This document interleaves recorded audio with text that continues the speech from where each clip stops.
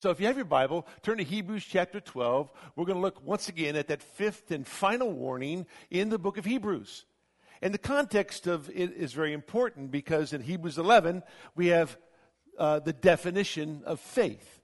Hebrews 11, verses 1 and 2. Following that, we had the demonstration of faith by looking at all the different people that the writer of Hebrews would show us lived a life of faith. That took us all the way to chapter 12, verse number 3. From the demonstration of faith, we have the discipline of faith. And that's how God disciplines his own. From there, we looked at the determination of faith to follow God and to finish well all the way to the end. But this fifth warning that follows the book of Hebrews, in Hebrews 12, verse number 18, talks to us about faith's decision. There's a decision that we must make as we begin to understand God's call upon our life. And the decision is very simple, and he illustrates it by two different mountains, Mount Sinai and Mount Zion. Now, we told you last week that Mount Zion is very, very important. And how you understand Mount Zion helps you understand Judaism, helps you understand what the listeners would be hearing when he describes Mount Zion in verses 22 and following. And so we took you back last week, for those of you who were not with us, to go back and look at Mount Zion and tell you that Mount Zion is a particular property with a specific hill, with a sacred mountain, and a significant city. It's a property that was taken over by King David in 2 Samuel chapter 5, when he destroyed or came and took over the Jebusites and named that city Zion. Okay? The city became the city of Jerusalem. But David took over the city. And as he did, that became the place of authority because that's where David the king would rule. Soon he would bring the ark to Mount Zion, and that ark was representative of God's presence among his people. So Zion began to represent authority and glory. The authority of a king who would rule, and the glory of God who is present there on Mount Zion. Because one day that mountain will rise above all the other mountains, according to Isaiah chapter 2 and Micah chapter 4. That mountain will rise above all the other mountains, and there the Son of David, the Messiah, will sit and rule with authority. And his glory will be seen by all because he is the all-gloried King of Israel. And so it's all prophetic. So we told you that Mount Zion was a particular property, but it was also a people. We told you that Zion is also a people in Isaiah chapter 49 and Isaiah 62. It's also a plan that God has to return his people to Israel. It's also a proclamation of good tidings that God announces salvation in Israel. We told you also it was a prophecy about the salvation of the children of Israel and the prophecy of Messiah coming to rule and reign on Mount Zion. But we also told you that Zion is a place, a very unique place, unique above any other place on the planet. And we told you that because the Bible says in Psalm chapter 132, verse number 13 says, "For the Lord has chosen Zion. He has desired it for his habitation. This is my resting place forever. Here I will dwell, for I have desired it." So whatever you think about Mount Zion, you have to realize that God says, "I'm going to dwell here forever." In Psalm 133, verse number 3, it says that out of the mountain of Zion, the Lord commanded blessing and life forever. And we told you that Isaiah chapter 18, verse number 7 says that Zion is the place of the name of the Lord of hosts. So much so that in 1 Kings chapter 11, God says this, "I will give one tribe to my son, my servant David, that he may have a lamp always before me in Jerusalem, the city where I have chosen for myself to put my name." That's very important. Then over in chapter 14, verse number 21, it says, "Now Rehoboam, the son of Solomon, reigned in Judah. Rehoboam was 41 years old when he became king, and he reigned 17 years in Jerusalem, the city which the Lord had chosen from all the tribes of Israel to put his name there." What does that mean? Well, I'm going to show you what that means. Turn the lights off just a little bit for me and put it up on the screen. I'm going to show you what that means. You will note that we showed you last week about this is the city of David, right? That David conquered from the Jebusites. That city would move up the hill to incorporate all of Mount Moriah. So that all became the city of Jerusalem. And it's surrounded by three unique valleys.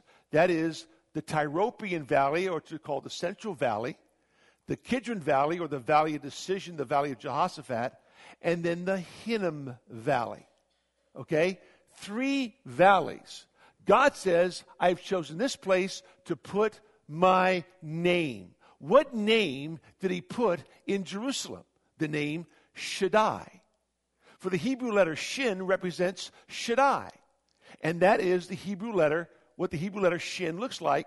And those 3 valleys surrounding the city of David and Mount Moriah is God's name literally placed in the topography of the land. This is where I've chosen to put my name. Now that's very important. That's extremely important. Because God wants to show you that this is my place. This is my dwelling place forever. If you could go to the next slide, Don, for me, would you please? Show it a little different way. This is a different view looking from the south to the north. And so you see, this is the Valley of Jehoshaphat, Valley of Decision. This is the Central Valley, or the Tyropoeon Valley. This is the Valley of Hinnom. This is the city of David, conquered by David. He conquered the Jebusites. That moved up the mountain to incorporate all of Moriah, right? And Calvary would be right here, because Calvary was a part of Mount Moriah. God put his name here. He wants you to understand that. And so 7 times in the Old Testament, God says, I've chosen Jerusalem to put my name there. Because he wants to be known as the Almighty God of the universe. You ever seen a mezuzah? A mezuzah is a small instrument that means doorpost. And the Jews would put a mezuzah on the doorpost, going into every room in their house except for the bathroom and a closet. And that mezuzah has on it the shin. Why? Because it's a term of protection, a term of blessing, a term of mightiness, the mighty power of God, El Shaddai. Oh, by the way, Shaddai mentioned 48 times in the Old Testament, 31 times in the book of Job. 31 times in the book of Job, God is mentioned as the Almighty One. Why? Because everything about Job is the power of God. That's why God never explains to Job the things that he does. He just reveals to him that he's the all-powerful God of the universe, because that's all that matters. That's all that matters. That's all that matters for Job. Not that he's sick, not that he lost everything, but that God in his almighty power is all sovereign over everything, controls everything, and you need to subject yourself to the mighty power of God Almighty. Job then says, what? I have heard of you with the hearing of my ear, but now I've seen you. What has he seen? He has seen the power of Almighty God. So when you think of Zion, every Jew, why do we show you this stuff? Because Jews, see, they know this stuff. This is not new to a Jew. They understand this. God says, I put my name there. Yeah, they understand the 3 valleys that surround Mount Zion. They understand that his name is there. That Jerusalem is his place forever, right? They get that. But it goes beyond that. Listen to this. Psalm 48 says this. Walk about Zion and go around her. Consider her towers. Go through her palaces. that you may tell it to the next generation. In other words, whatever you do, if you don't tell the next generation about this, you're failing as a father. You're failing as a father if you don't tell your children about Zion and all that it means. Counter palaces. Go through her rooms of her palaces. Understand it. Why? Listen to what he says. Verse 14, Psalm 48. For this is God, our God, forever and ever. He will guide us until death. The psalmist knew, because he says earlier, this is the city of our God, his holy mountain, beautiful in elevation, the joy of the whole earth, is Mount Zion in the far north, the city of the great king, God in our palaces. God made himself known as a stronghold or as a refuge. Why is he a stronghold and a refuge? Because he's represented by the Shin, which stands for Shaddai, wraps around the city, and you need to tell every generation that follows who God is, because this is God. Why? Because God's a protector. He's a provider. He's the all-sufficient God. He's almighty. And I've had the privilege of taking all my children to that place and explain this to them and to show it to them, that they would understand firsthand the importance of Mount Zion. So, having said that, put the lights back on, please. The contrast that the writer of Hebrews makes is a contrast that in a Jew's mind would understand Zion and Mount Sinai. And he contrasts them. There's a contrast, and then there are characteristics, and then there's the call to come and bow in subjection. Why? Because everyone in the room is either going to stay at Sinai or go to Zion. Everyone in the room. You have to understand that Sinai represents the law, and Zion represents the gospel, the grace of God. You got to realize that Sinai represents thunder and lightning and darkness and gloom and judgment. But Zion represents forgiveness and grace and mercy and love. Sinai represents man working his way up to God. Zion represents man dependent upon God because he knows he's not good enough to get to God. Sinai represents human achievement. Zion represents divine accomplishment. There's a great stark contrast that's there. And the writer of Hebrews is talking to this Jewish nation saying, you need to come. You need to leave Mount Sinai and come to Zion, the city, the heavenly city of God. This is where you need to be. So let's look at it together. Hebrews chapter 12, verse number 18. For you have not come to a mountain that can be touched and to a blazing fire, verse 22, but you have come to Mount Zion and to the city of the living God. There's a contrast there. He wants them to understand what they need to come to. It says, blazing fire into darkness and gloom and a whirlwind and to a blast of a trumpet and the sound of words, which sound was such that those who heard begged that no further word be spoken to them. For they could not bear the command, if even a beast touches the mountain, it will be stoned. And so terrible was the sight that Moses said, I am full of fear and trembling.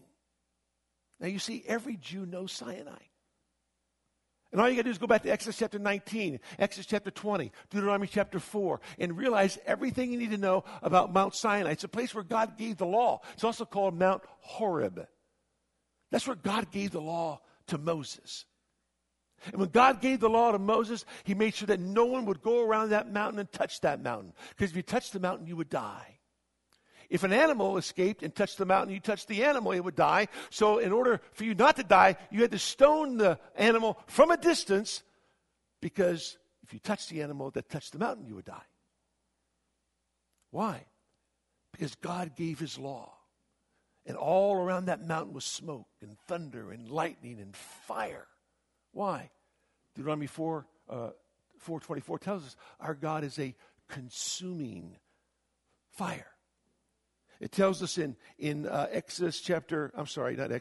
Deuteronomy 33, verse number 2, from his right hand went a fiery law.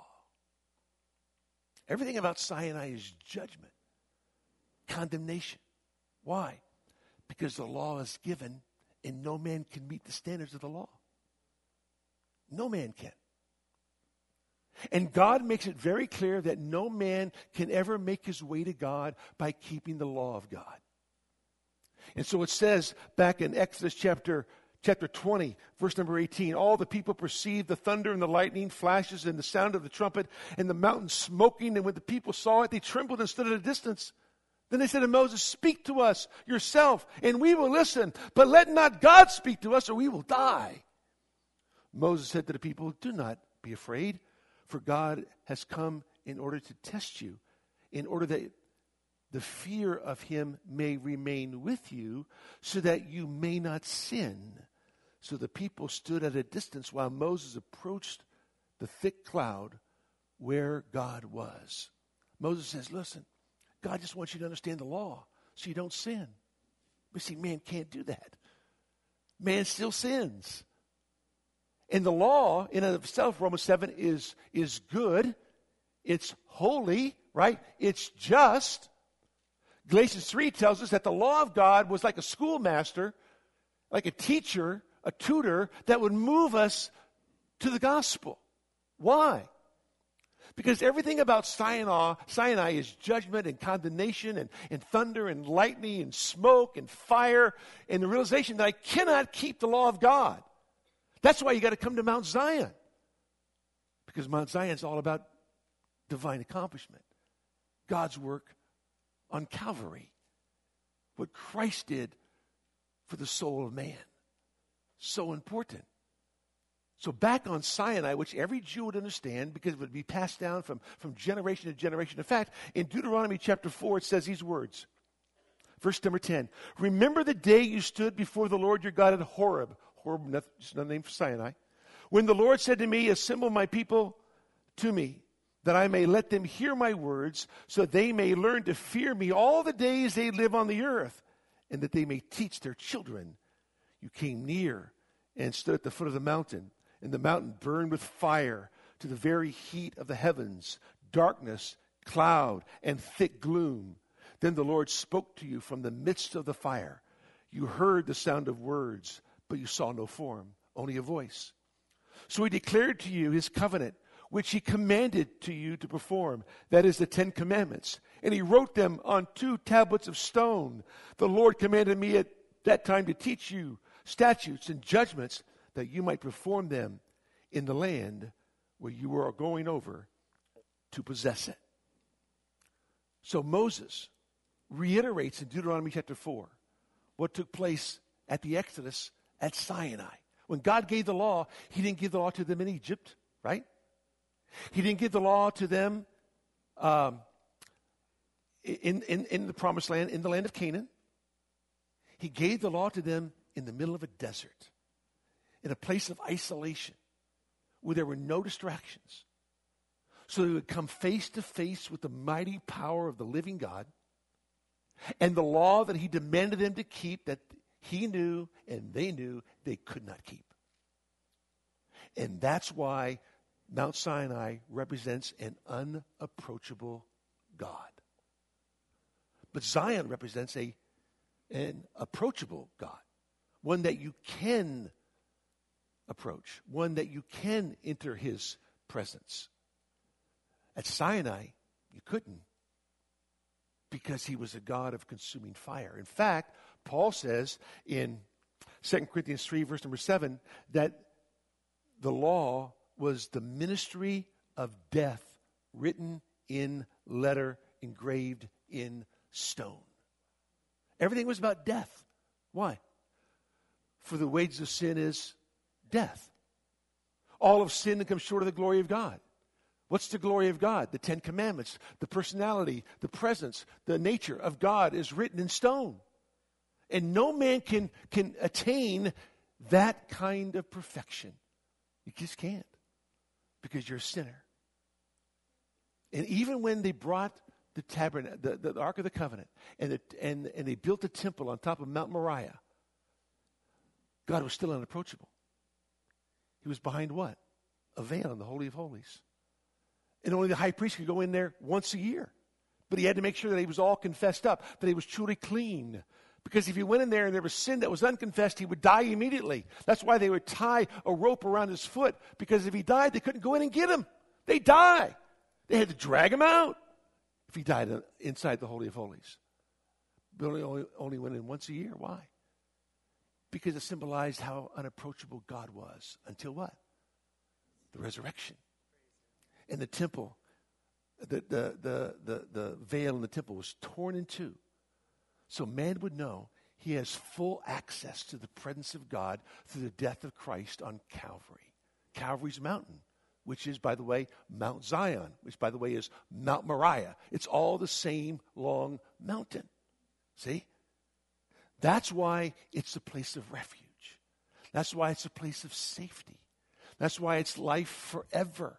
That's why God says, I put my name here. Why? Because I want you to know that the Almighty God rules and reigns supreme over everything and everyone. That's who he is. That's what he does. So he says this in verse number 22. This is so beautiful. Listen to this. But you have come to Mount Zion and to the city of the living God, the heavenly Jerusalem. Wow. Now he's saying, look, this was a mountain that could be touched. It was a physical mountain. But Mount Zion is not one you can physically touch, although we know we can touch Mount Zion today. He's talking about the heavenly city, the beautiful city of the living God. Revelation 21 talks about it being a holy city. Psalm 48 says it's the joy of the whole earth. When you come to Zion, you come to the heavenly city. When you come to Zion, you come to a place that's forever, not temporarily. You need to come to Mount Zion because it's the city of the living God, the heavenly Jerusalem. And when you come to myriads of angels to the general assembly. You come to a myriad of angels. Now remember, the Bible tells us in the Psalms and in the book of Deuteronomy that there were angels present on the mountain in Sinai. But here, when you come to Zion, you come to a myriad of angels to literally a festival gathering. A festive gathering. A celebration. And then the Bible say that there is joy in heaven over one sinner who repents. And the joy comes from all the angels who sing the praises of God. You're coming to a festal gathering. When you come to Zion, you are coming to the greatest celebration known to man. That's why Jesus said in Luke chapter 10, verse number 20, when the disciples came back and they were so excited about, they had seen so many wonderful things happening in their ministry. People were being healed. People were receiving the gospel. It was so great. And Christ says, hey, hold on a second. That's a great thing. But if you want to rejoice in something, rejoice in this, that your names are written down in heaven. That's what you need to rejoice over. Because that's where the joy is. That's where the presence of angels who gather together to celebrate the beauty of salvation. When you come to Zion, you come to the city of the living God. You come to the heavenly Jerusalem, to myriads of angels, to the general assembly, and to the church of the firstborn who are enrolled in heaven. Who's the church of the firstborn? That's us. That's church age saints. The firstborn, the prototokos, is who? It's Christ himself. He is the preeminent one. It's the church of Christ, the church of the firstborn. He is the preeminent one. Oh, by the way, he says, look, this is so good. He says, to the church of the firstborn, who are enrolled in heaven. When were you enrolled in heaven? Not when you got saved. Have you ever enrolled for Little League or enrolled for school, right? You enroll early. And when the time comes, they call your name to make sure you're present there. Well, you were enrolled in eternity past. Your name was written down in the Lamb's book of life before the foundation of the world. The church of the firstborn who are enrolled in heaven. Think about that. Peter says it this way in 1 Peter chapter 1. He says this.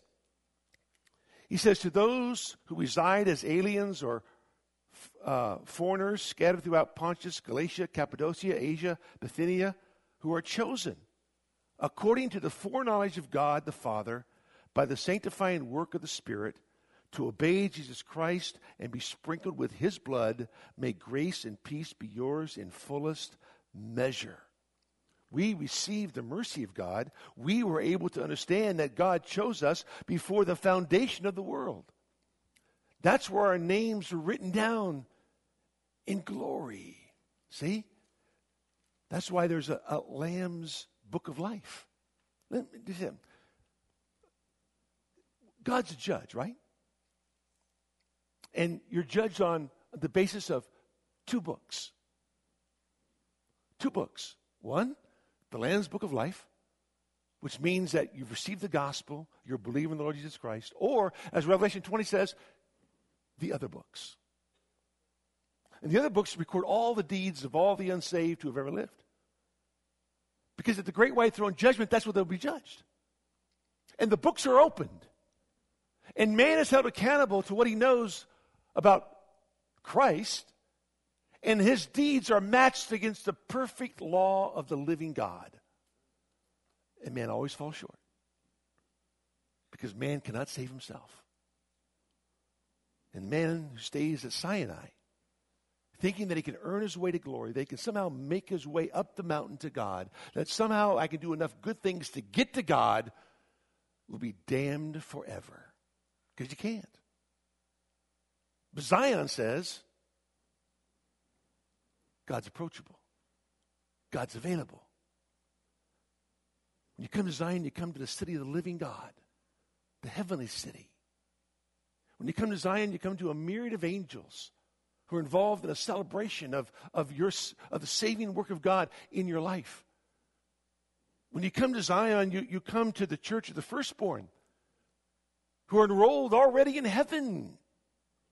He says this, and to God, the judge of all. You come to God. Now, a Jew knows he can't even say the name God for fear that he be judged by God and damned by God. So he doesn't even mention his name. The writer of Hebrews says you can come to God, the judge, the righteous judge. Why? Because your sins were judged on Mount Zion. Your sins were judged at Calvary. Christ bore in his body your sins. Christ died for you. So God judged your sins in his Son so that you would bypass all that judgment and enter into the presence of the glory of God. Mount Zion, the heavenly city, the holy city, and to the spirits of the righteous made perfect. Who's that? Those are Old Testament saints. The spirits of the righteous made perfect. All those who died. Remember Abraham? We looked at him. He was looking for a city whose builder and maker is God. Right? What's the city? It's the heavenly city. It's the heavenly Zion.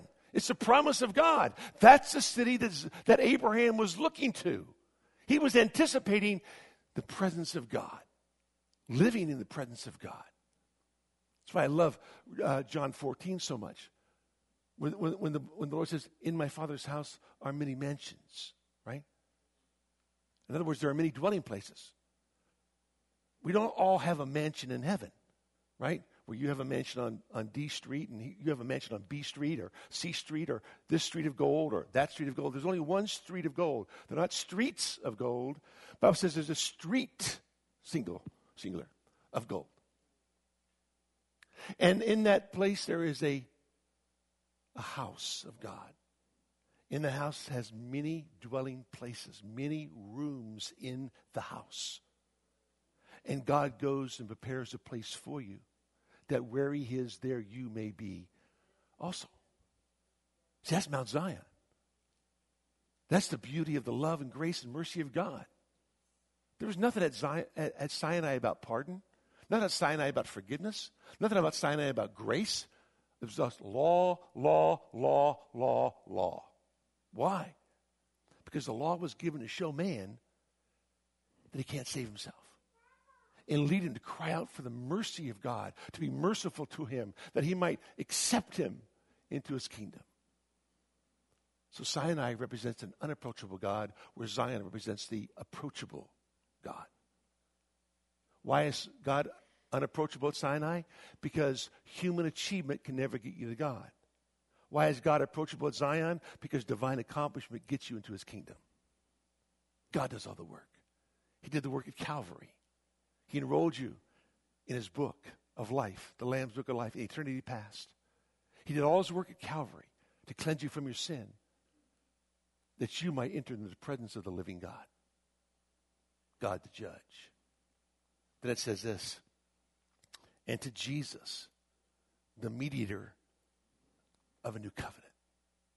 When you get to heaven, when you come to Mount Zion, what do you get? You get Jesus. That's what you get. The mediator of a better covenant, because Sinai represents the old covenant. Zion represents the new covenant. See?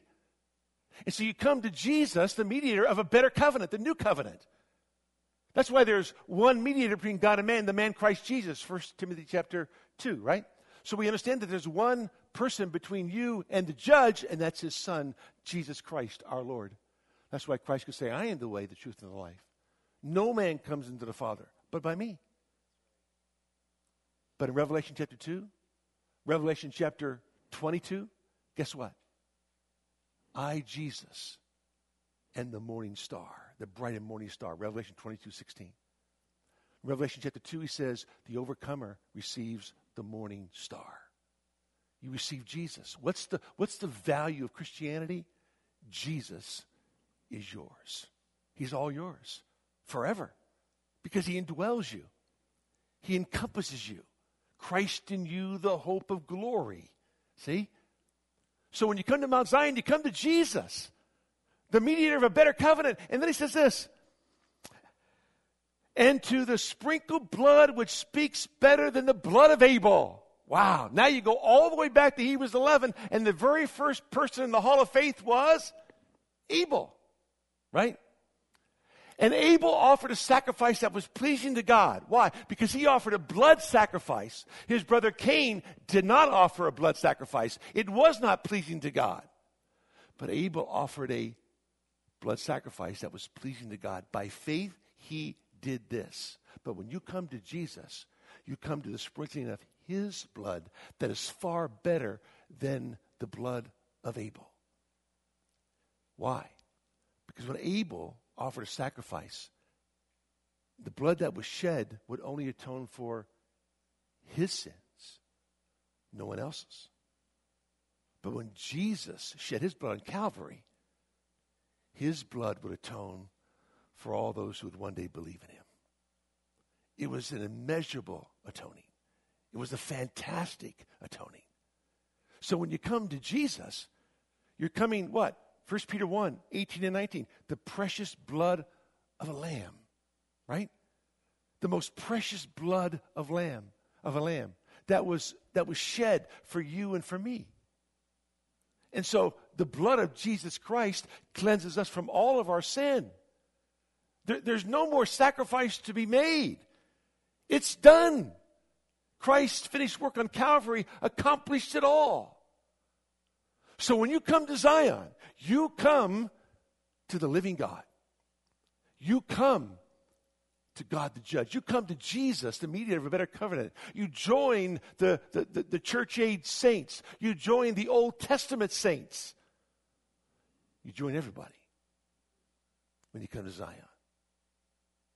So he says this. See to it that you do not refuse him who is speaking. He says, here's the call. Here's the challenge. See to it that you do not refuse him who is speaking. For if those did not escape when they refused him who warned them on earth, much less will we escape who turn away from him who warns from heaven. In other words, if those who were killed because they disobeyed the law in the Old Testament, you think that's bad? Refuse the call of the King to come to Mount Zion, you will be consumed forever. Because he ends quoting the book of Deuteronomy, the 4th chapter. In verse number 29, he says, our God is a consuming fire. This warning is important. Because if you're here today and you haven't come to Mount Zion, that means you're still at Sinai. It's dark. It's gloomy. It's fiery. It's all about judgment and condemnation because it's all about the law, the law, the law. And all that, although that law is good and holy because it's given to us by God, it should drive you to Zion. To drive you to the place, the heavenly city of the living God. To drive you to the holy God of the universe. Who gave his son as a mediator of a better covenant, that we might enter into the glory and presence of God. Let me pray with you. Father, we thank you for today and the opportunity you give us to study your word. So much yet to cover. Yet, Lord, it's a reminder of the grace of Almighty God to save us from our sin. Today we celebrate that. We look back and say, Lord, thank you. Thank you for dying for me, that I might enter into the presence of the living God forever. In Jesus' name, amen.